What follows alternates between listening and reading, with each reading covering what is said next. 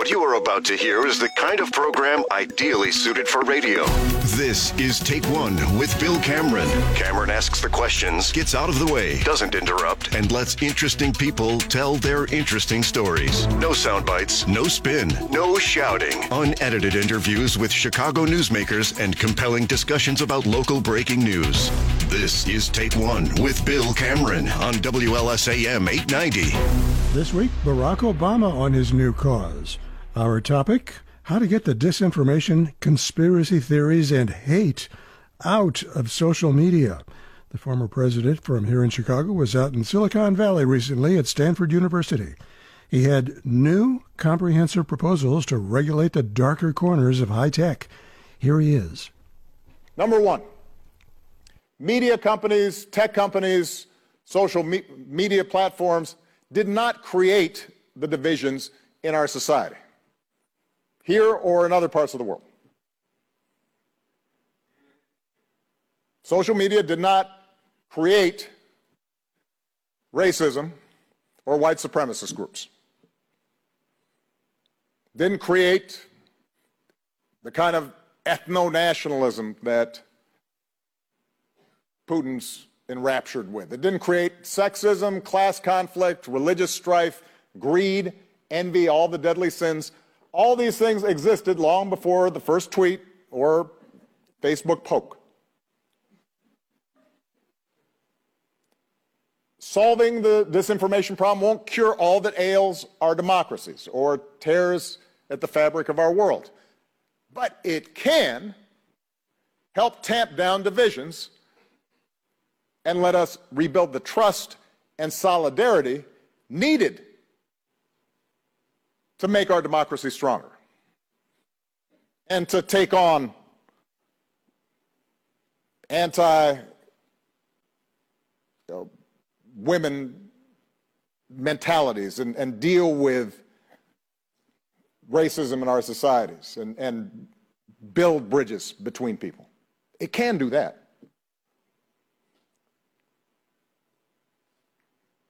Second, we aren't going to get rid of all offensive or inflammatory content on the web. That is a straw man. We'd be wrong to try. Freedom of speech is at the heart of every democratic society. In America, those protections are enshrined in the First Amendment to our Constitution. There's a reason it came first in the Bill of Rights. I'm pretty close to a First Amendment absolutist. I believe that in most instances, the answer to bad speech is good speech. I believe that the free, robust, sometimes antagonistic exchange of ideas produces better outcomes and a healthier society. No democratic government can or should do what China, for example, is doing, simply telling people what they can and cannot say or publish while trying to control what others say about their country abroad. And I don't have a lot of confidence that any single individual or organization, private or public, should be charged or do a good job at determining who gets to hear what. That said, the First Amendment is a check on the power of the state. It doesn't apply to private companies like Facebook or Twitter, any more than it applies to editorial decisions made by the New York Times or Fox News. Never has. Social media companies already make choices about what is or is not allowed on their platforms and how that content appears, both explicitly through content moderation and implicitly through algorithms. The problem is we often don't know what principles govern those decisions.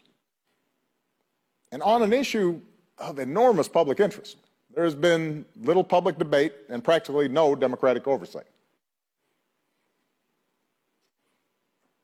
3, any rules we come up with to govern the distribution of content on the internet will involve value judgments. None of us are perfectly objective. What we consider an unshakable truth today may prove to be totally wrong tomorrow. But that doesn't mean some things aren't truer than others, or that we can't draw lines between opinions, facts, honest mistakes, intentional deceptions. We make these distinctions all the time in our daily lives. At work, in school, at home, in sports. And we can do the same when it comes to internet content. As long as we agree on a set of principles, some core values to guide the work. So, in the interest of full transparency, here's what I think our guiding principles should be. The way I'm going to evaluate any proposal touching on social media and the internet is whether it strengthens or weakens the prospects for a healthy, inclusive democracy. Whether it encourages robust debate and respect for our differences. Whether it reinforces rule of law and self-governance. Whether it helps us make collective decisions based on the best available information, and whether it recognizes the rights and freedoms and dignity of all of our citizens. Whatever changes contribute to that vision, I'm for. Whatever erodes that vision, I'm against. Just so you know.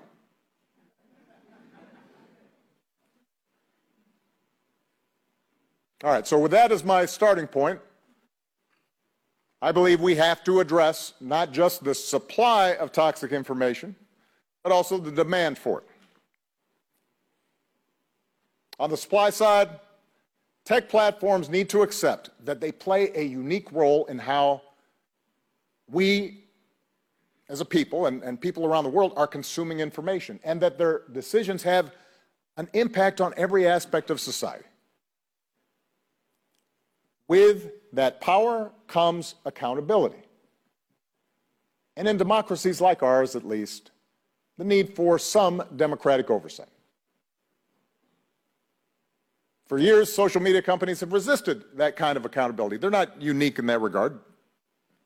Every private corporation wants to do anything it wants. So the social media platforms called themselves neutral platforms with no editorial role in what their users saw. They insisted that the content people see on social media has no impact on their beliefs or behavior, even though their business models and their profits are based on telling advertisers the exact opposite. Now, the good news is that almost all the big tech platforms now acknowledge some responsibility for content on their platforms, and they're investing in large teams of people to monitor it. Given the sheer volume of content, this strategy can feel like a game of whack-a-mole. Still, in talking to people at these companies, I believe they are sincere in trying to limit content that engages in hate speech, encourages violence, or poses a threat to public safety. They genuinely are concerned about it. They want to do something about it. But while content moderation can limit the distribution of clearly dangerous content, it doesn't go far enough. Users who want to spread disinformation have become experts at pushing right up to the line of what at least published company policies allow. And at those margins, social media platforms tend not to want to do anything. Not just because they don't want to be accused of censorship, because they still have a financial incentive to keep as many users engaged as possible.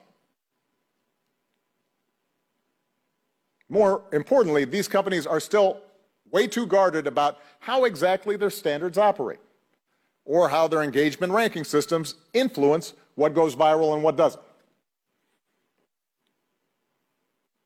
Now, some companies have been taking the next step in managing toxic content, experimenting with new product designs that, to use just one example, add friction to slow the spread of potentially harmful content.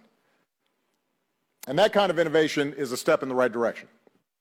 It should be applauded.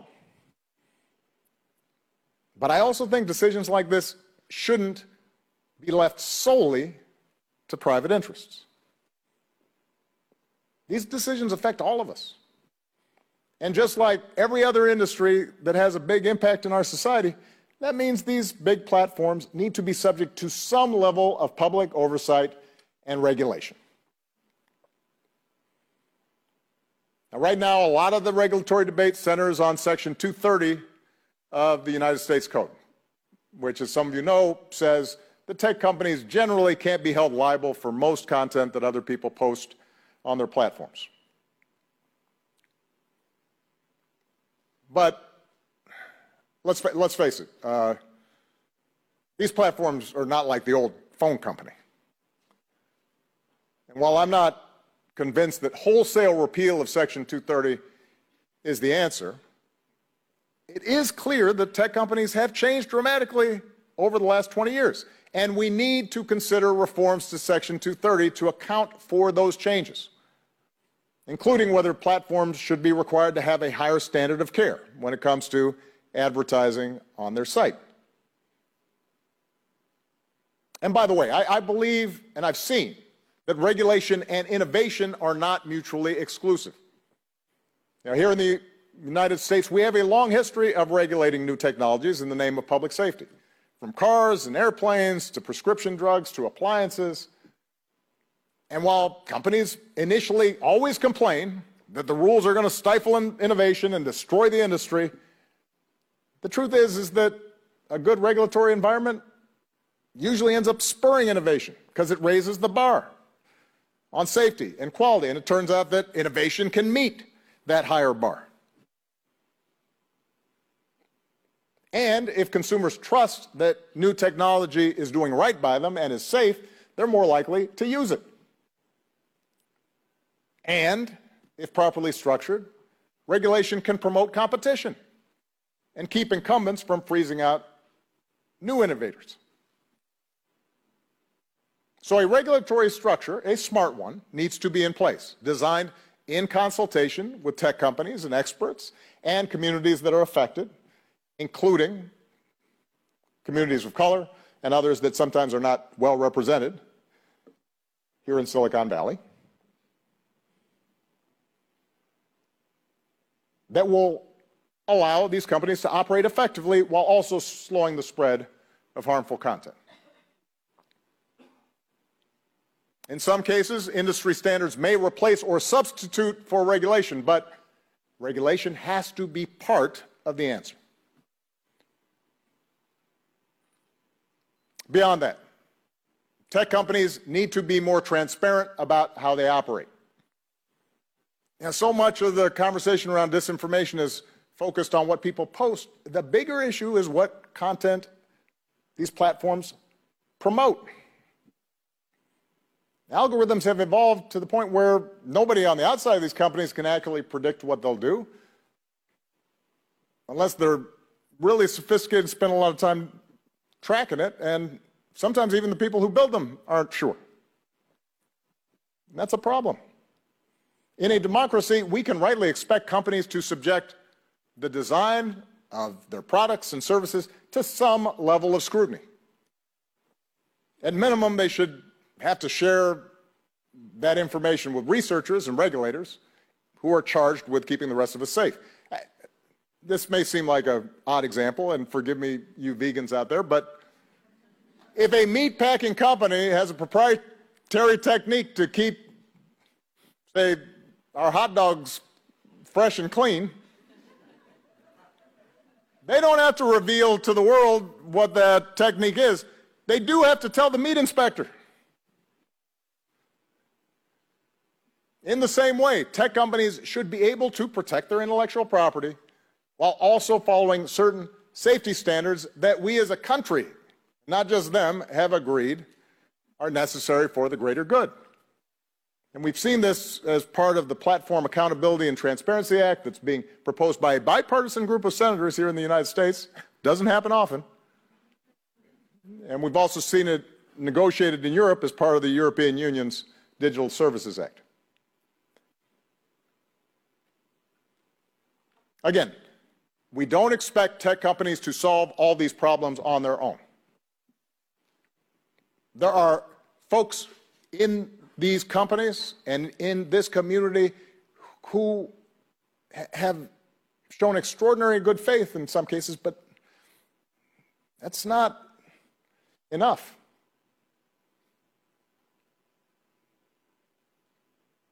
We do expect these companies to affirm the importance of our democratic institutions, not dismiss them, and to work to find the right combination of regulation and industry standards that will make democracy stronger.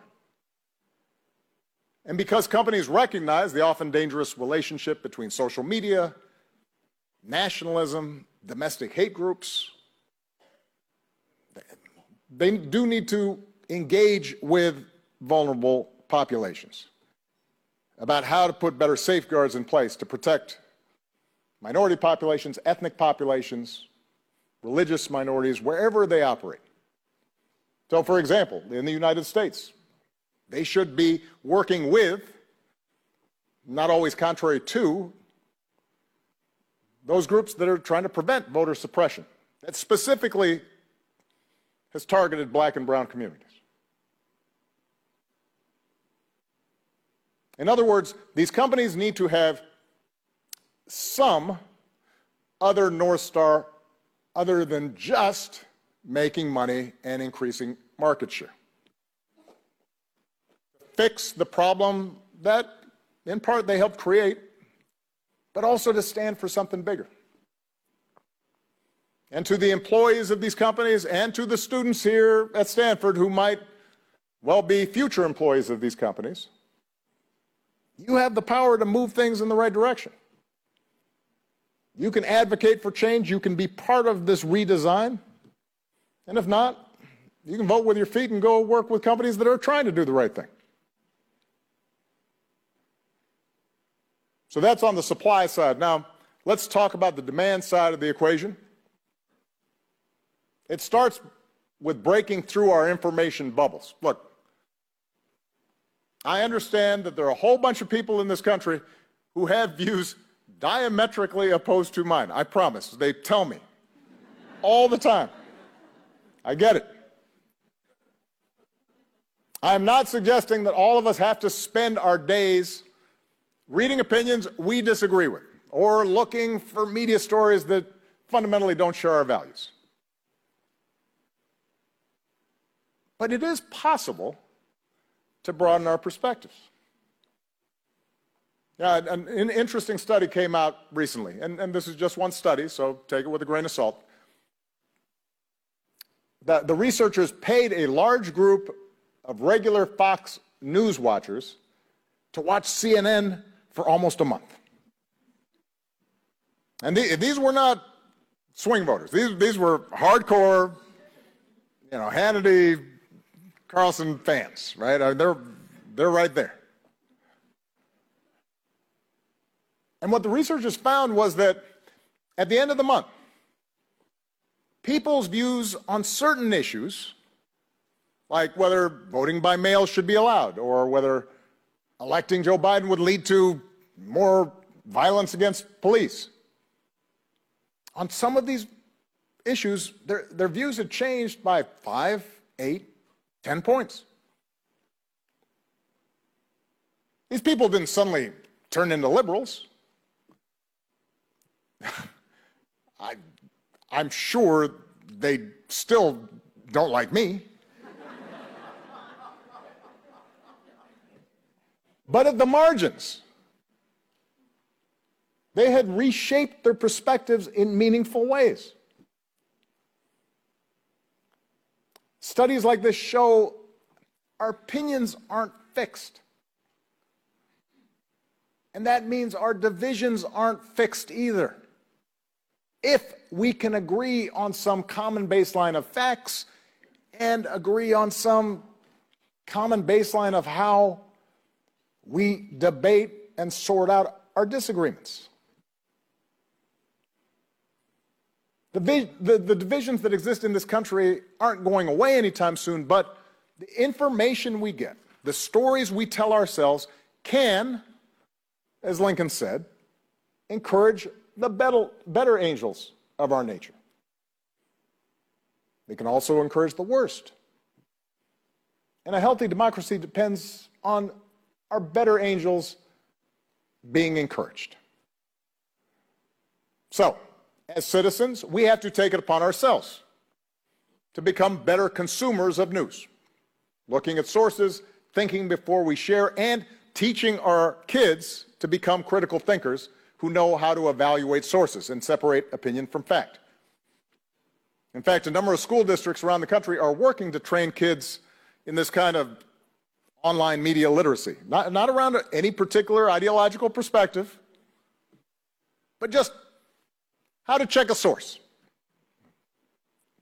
Does this person who's typing in his mother's basement in his underwear seem a credible authority on climate change?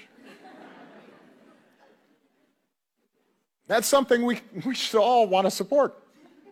Barack Obama on how to get the hate and disinformation out of social media. After a news break, the Take One Roundtable with Ray Long, Greg Hines, and Heather Sharon. You're listening to Take One with Bill Cameron on WLSAM 890. Time for the Roundtable, where we just get to tell the truth with Ray Long of the Tribune. Hey, Ray. Hey there, Bill. Greg Hines of Cranes. Hey, Greg. Sure. And Heather Sharon of WTTW. Hi, Bill. Well, first, the old gray battleship, the Sun-Times building, got torn down to make way for, of all things, Trump Tower. And now the Chicago Tribune Freedom Center is targeted to be torn down for a gambling den. Greg, are newspapers just jinxed? You can almost think that, Bill. They certainly are if Lori Lightfoot gets her way, at least on this one. But there's some reason to think that she may not. The mayor has made her pick this week. It was an absolute no surprise to anybody. She has done a series, or City Hall has done a series of favors for Bally's recently. But there's some pretty stiff opposition up in that part of the world, which may be why the mayor is trying to ram this thing through in a hurry. She wants a vote in the city council in just 2 weeks, even though there's only been one public hearing in the neighborhood affected. If you look at the details of what was put on the table by the three bidders, according to the city in their own report, there was really no financial difference between the offer that came from Bally's and the one that came from Neil Blum at the 78 property in the South Loop. In fact, by one account, Blum actually put more money on the table, despite what the mayor said. And by the city's own account, the Rivers Casino would create more jobs than the one at Bally's. But the mayor seems to have her heart set on this one. Mayors usually get what they want in this town, but man, it's going to be a good fight.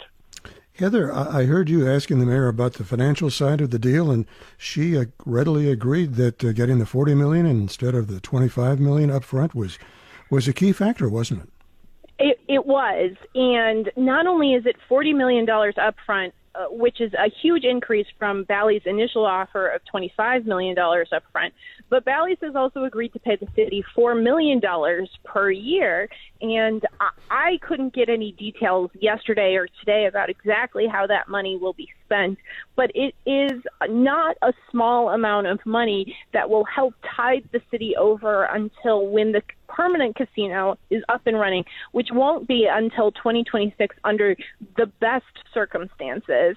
I think the other wrinkle we have to talk about here is the fact that it was a huge surprise to just about everybody involved that Bally's plans to open a temporary casino at the Medina Temple, which is, of course, smack in the heart of River North at Ohio and Wabash. And that came out of left field for everyone because originally Bally's planned to convert an unused warehouse on the Tribune property for a temporary casino, which could open as soon as the summer of 2023. There are a lot of questions, not the least of which there is no aldermanic sign-off on that temporary casino at the Medina Temple. So it is going to be just, as Greg said, a huge city council fight And it raises, I think, again, a lot of questions about whether the mayor has lived up to her promises of transparency and open dealing. She faced a lot of questions from reporters yesterday about that, and she was clearly aggravated by them, but those questions aren't going away anytime soon. Hey, Ray, since you work for the Tribune, any sentimentality about losing the Freedom Center to a gambling den? Well, it's hard to be sentimental about a place that we've barely moved into. We, of course, abandoned the Tribune Tower showcase place that was built years ago, and now that's turning into condos. And then we went to the Prudential Center, and we left there, and then we just were starting to get settled in at the Freedom Center. And now I'm thinking, Bill, I may need to learn how to do blackjack on the side, because this is the place where it's going to go eventually, at least if the mayor gets her way. Yeah, this sentimentality really does reside with Nathan Hale and the old Tribune Tower downtown. That was the crime against journalism. Do you have any sense, Ray, that the votes aren't there to approve, digging up the Freedom Center? I think, and it was reported today that there's a lot of heft coming from labor that has weighed in on this, and they are striking a deal with Bally's to get unionized workers. So that's something that will play into the final vote here, because unions will be pushing aldermen to try to vote this way. But I don't think that is the final deal here. And 2 weeks can be an eternity if you really want to get into the full-scale battle. And I think that's what we're going to have. Greg, will you weigh in on that one a little bit, if I could? Sure. I think that, like I said at the outset here, you never bet against a mayor in Chicago and with the city council. But I think the very fact that the mayor has this on such a fast track, I mean, she's unveiled it and bam, and she wants a vote in like 18 days. That tells you something. Yeah, it's like the skyway. She doesn't want. Do you think there's real opposition? Do you think there's real problems with it? I mean, one of the other things that has gotten very little media attention, but it's true, is that Bally's is essentially involved in all sorts of corporate drama now. It's run by a hedge fund. There was an offer to buy them out recently. They've had their financial performance recently has been a little iffy. They've never done a casino of this magnitude in a big market like Chicago. They tend to run smaller things in smaller cities. So I think one of the questions aldermen need to ask if they're going to do their job is this company really up to this kind of challenge? What are the risks that we give them this, and 5 years down the road we find they can't perform? Heather, I was a little surprised the other two bidders didn't have deals with labor. Were you? I was. I think that the city's request for proposals was very clear, that there was never a circumstance that the city was going to approve a proposal that did not have what's called a labor peace agreement, which essentially just allows employees to decide whether they want to be unionized or not, and it obligates the company to pay essentially prevailing wage, so they can't undercut sort of other restaurants or concert venues. It seems like a strange debate, because certainly any casino that could make it through the city council was going to be unionized, and I think that debate was a little bit of a red herring, and it potentially could have, ended up to Bally's favor, because it was no small mistake that this announcement was made at the Carpenters headquarters, and there is going to be a significant amount of pressure on older people who are perhaps less than enthusiastic, not only to say you're against 3,000 permanent unionized jobs in Chicago that would bring $200 million to the city to pay off police and fire pensions. That is going to make for a tough vote. even if these alder people don't think that this casino is in the right place or being run by the right company. We should talk about the egregious leak of Justice Alito's draft to overturn Roe v. Wade.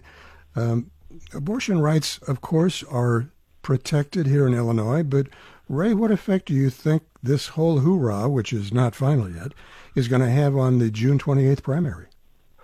Well, there is a possibility that will carry over heavily into the primaries here. It may become, Governor Edgar was quoted in Shia Kapos' report this week as saying, that'll be the issue in the campaigns.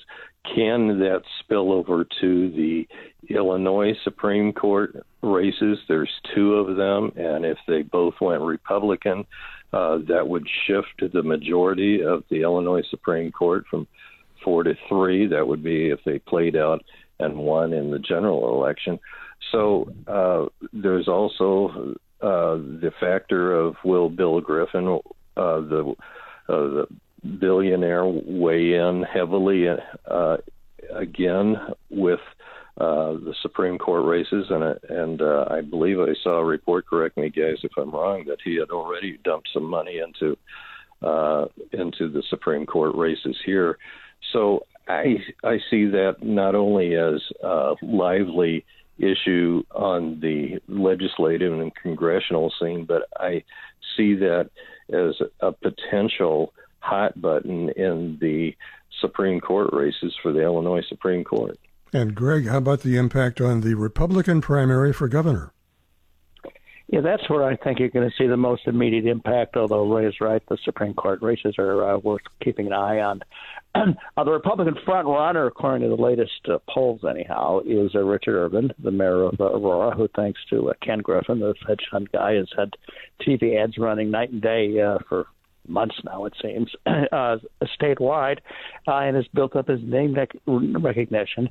But he's been pressed not too far from behind by another guy named Darren Bailey, who's a state senator from downstate. He's more conservative and very, very pro-life on the abortion question. Urban has described himself as pro-life, but he has had absolutely nothing to say, zero, about the Supreme Court decision and making that appears to be. His people have said, he doesn't want to say anything till the decision comes out and it's final. Well, that's conveniently not until around the primary. And that gives you, I think, a pretty good clue as to what's going on. Urban doesn't want to say anything now that would risk offending conservatives that dominate Republican parties, Republican primaries. He wants to, on the other hand, he doesn't want to do anything to offend suburban women, swing voters in the fall, who are not going to, I think, hear something other than pro-life stuff all the time. So hasn't figured out how to walk the narrow line, so he's not saying anything. Maybe he'll get away with that. He's got a lot of money for TV, but that's kind of a dangerous trick. I think on this one, this is such an explosive issue. I think voters want to know, and they want to know well before they vote where a candidate stands. Yeah, Heather, what does it mean for women in general that it looks like the Supreme Court is about to overturn Roe v. Wade? Well, it means that a right that women have enjoyed for the last 50 years will no longer be available to them nationwide. Now, the issue is going to be a little different in Illinois than it is in other states like Missouri, for example. Illinois has very strong laws on the books that will ensure that women in Illinois have easy, if not ample, access to abortions, because if Roe versus Wade is overturned, as we all expect, it will immediately mean that abortions will no longer be available in basically any state surrounding Illinois, and that will send tens of thousands of women to Illinois for that health care. That will make it harder for Illinois women to get an abortion. And I think it's very possible that if the GOP takes over the House and the Senate and the White House in 2024, that they will, if not consider, but also pass a national ban on abortion and other reproductive health care. And that, of course, will trump Illinois' law. So we heard a lot from Governor J.B. Pritzker about how he would not allow Illinois' laws to be overturned by the Supreme Court. That is likely the case in the near term, but it is not at all certain in the long term, which is really what Democratic politicians like he and others are counting on to sort of prove former Governor Edgar correct and sort of change the political calculus, not only for this summer's primary, but also for the general election in November. Now, Heather, what is your sense? Do these developments excite a greater turnout of Democratic women or Republican women? Yeah, I'm not sure. It's a fool's game to sort of predict the future. But if there is an issue that has the potential to sort of reset the political calculus in Illinois and other states, abortion is certainly that kind of issue. The other thing is that this June primary is coming at a weird time, in a weird time in our history, because, of course, usually the primary is in March. It's been delayed because of COVID and the delays in the census. So I think it is reasonable to expect that turnout will be significantly lower than even usual in a midterm primary election.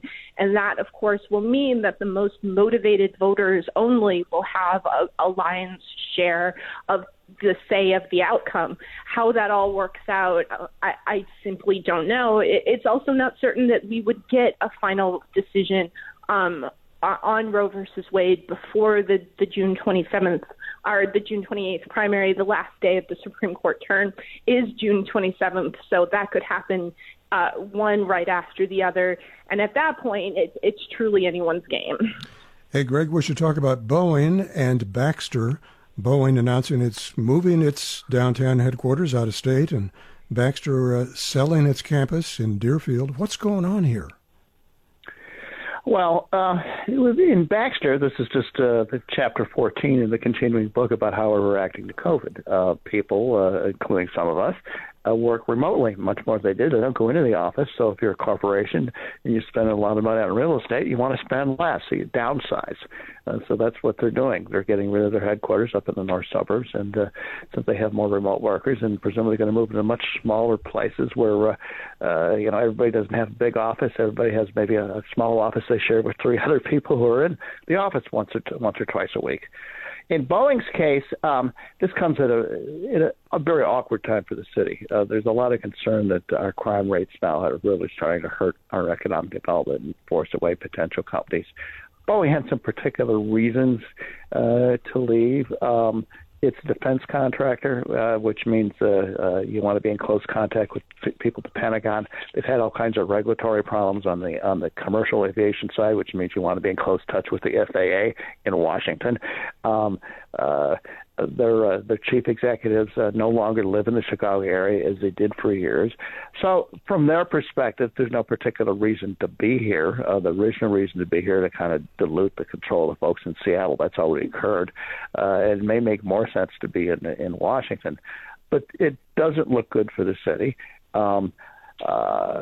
If the mayor tried to put up a real fight to save this thing, it's not apparent. If you talk to city officials, they say, "Oh, well, it's only 400 jobs. There's only one company." Well, I'm sorry, that's a little weak. This was a big, important company. It was iconic when we got them. City officials also say there's a lot of the good stuff that's coming on just down the road.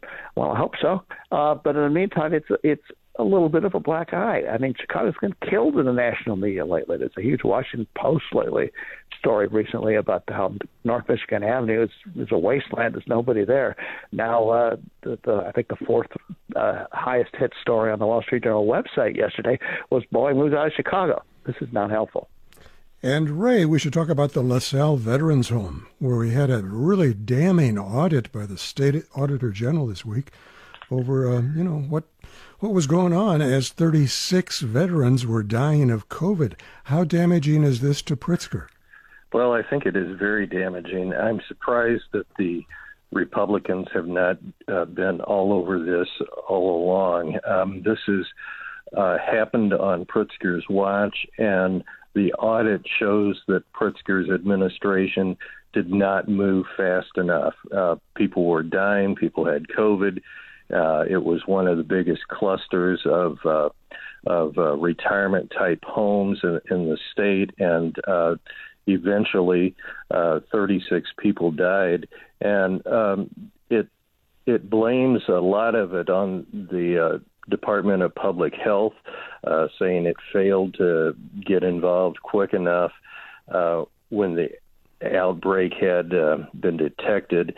And it said all but 4 of the 36 residents who died were positive prior to the agency's first site visit on November 12th, and they knew about this on November 1st.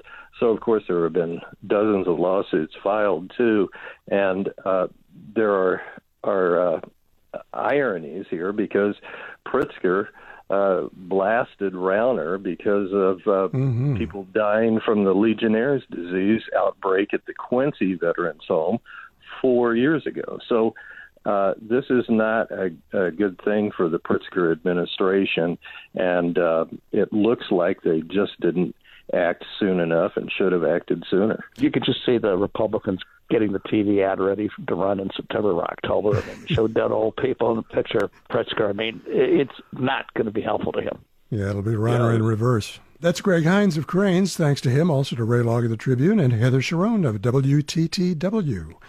After a break, we'll let Lori Lightfoot defend her record. You're listening to Take One with Bill Cameron on WLSAM 890. Well, you probably noticed Mayor Lightfoot has been hit by an avalanche of criticism as her try for re-election approaches.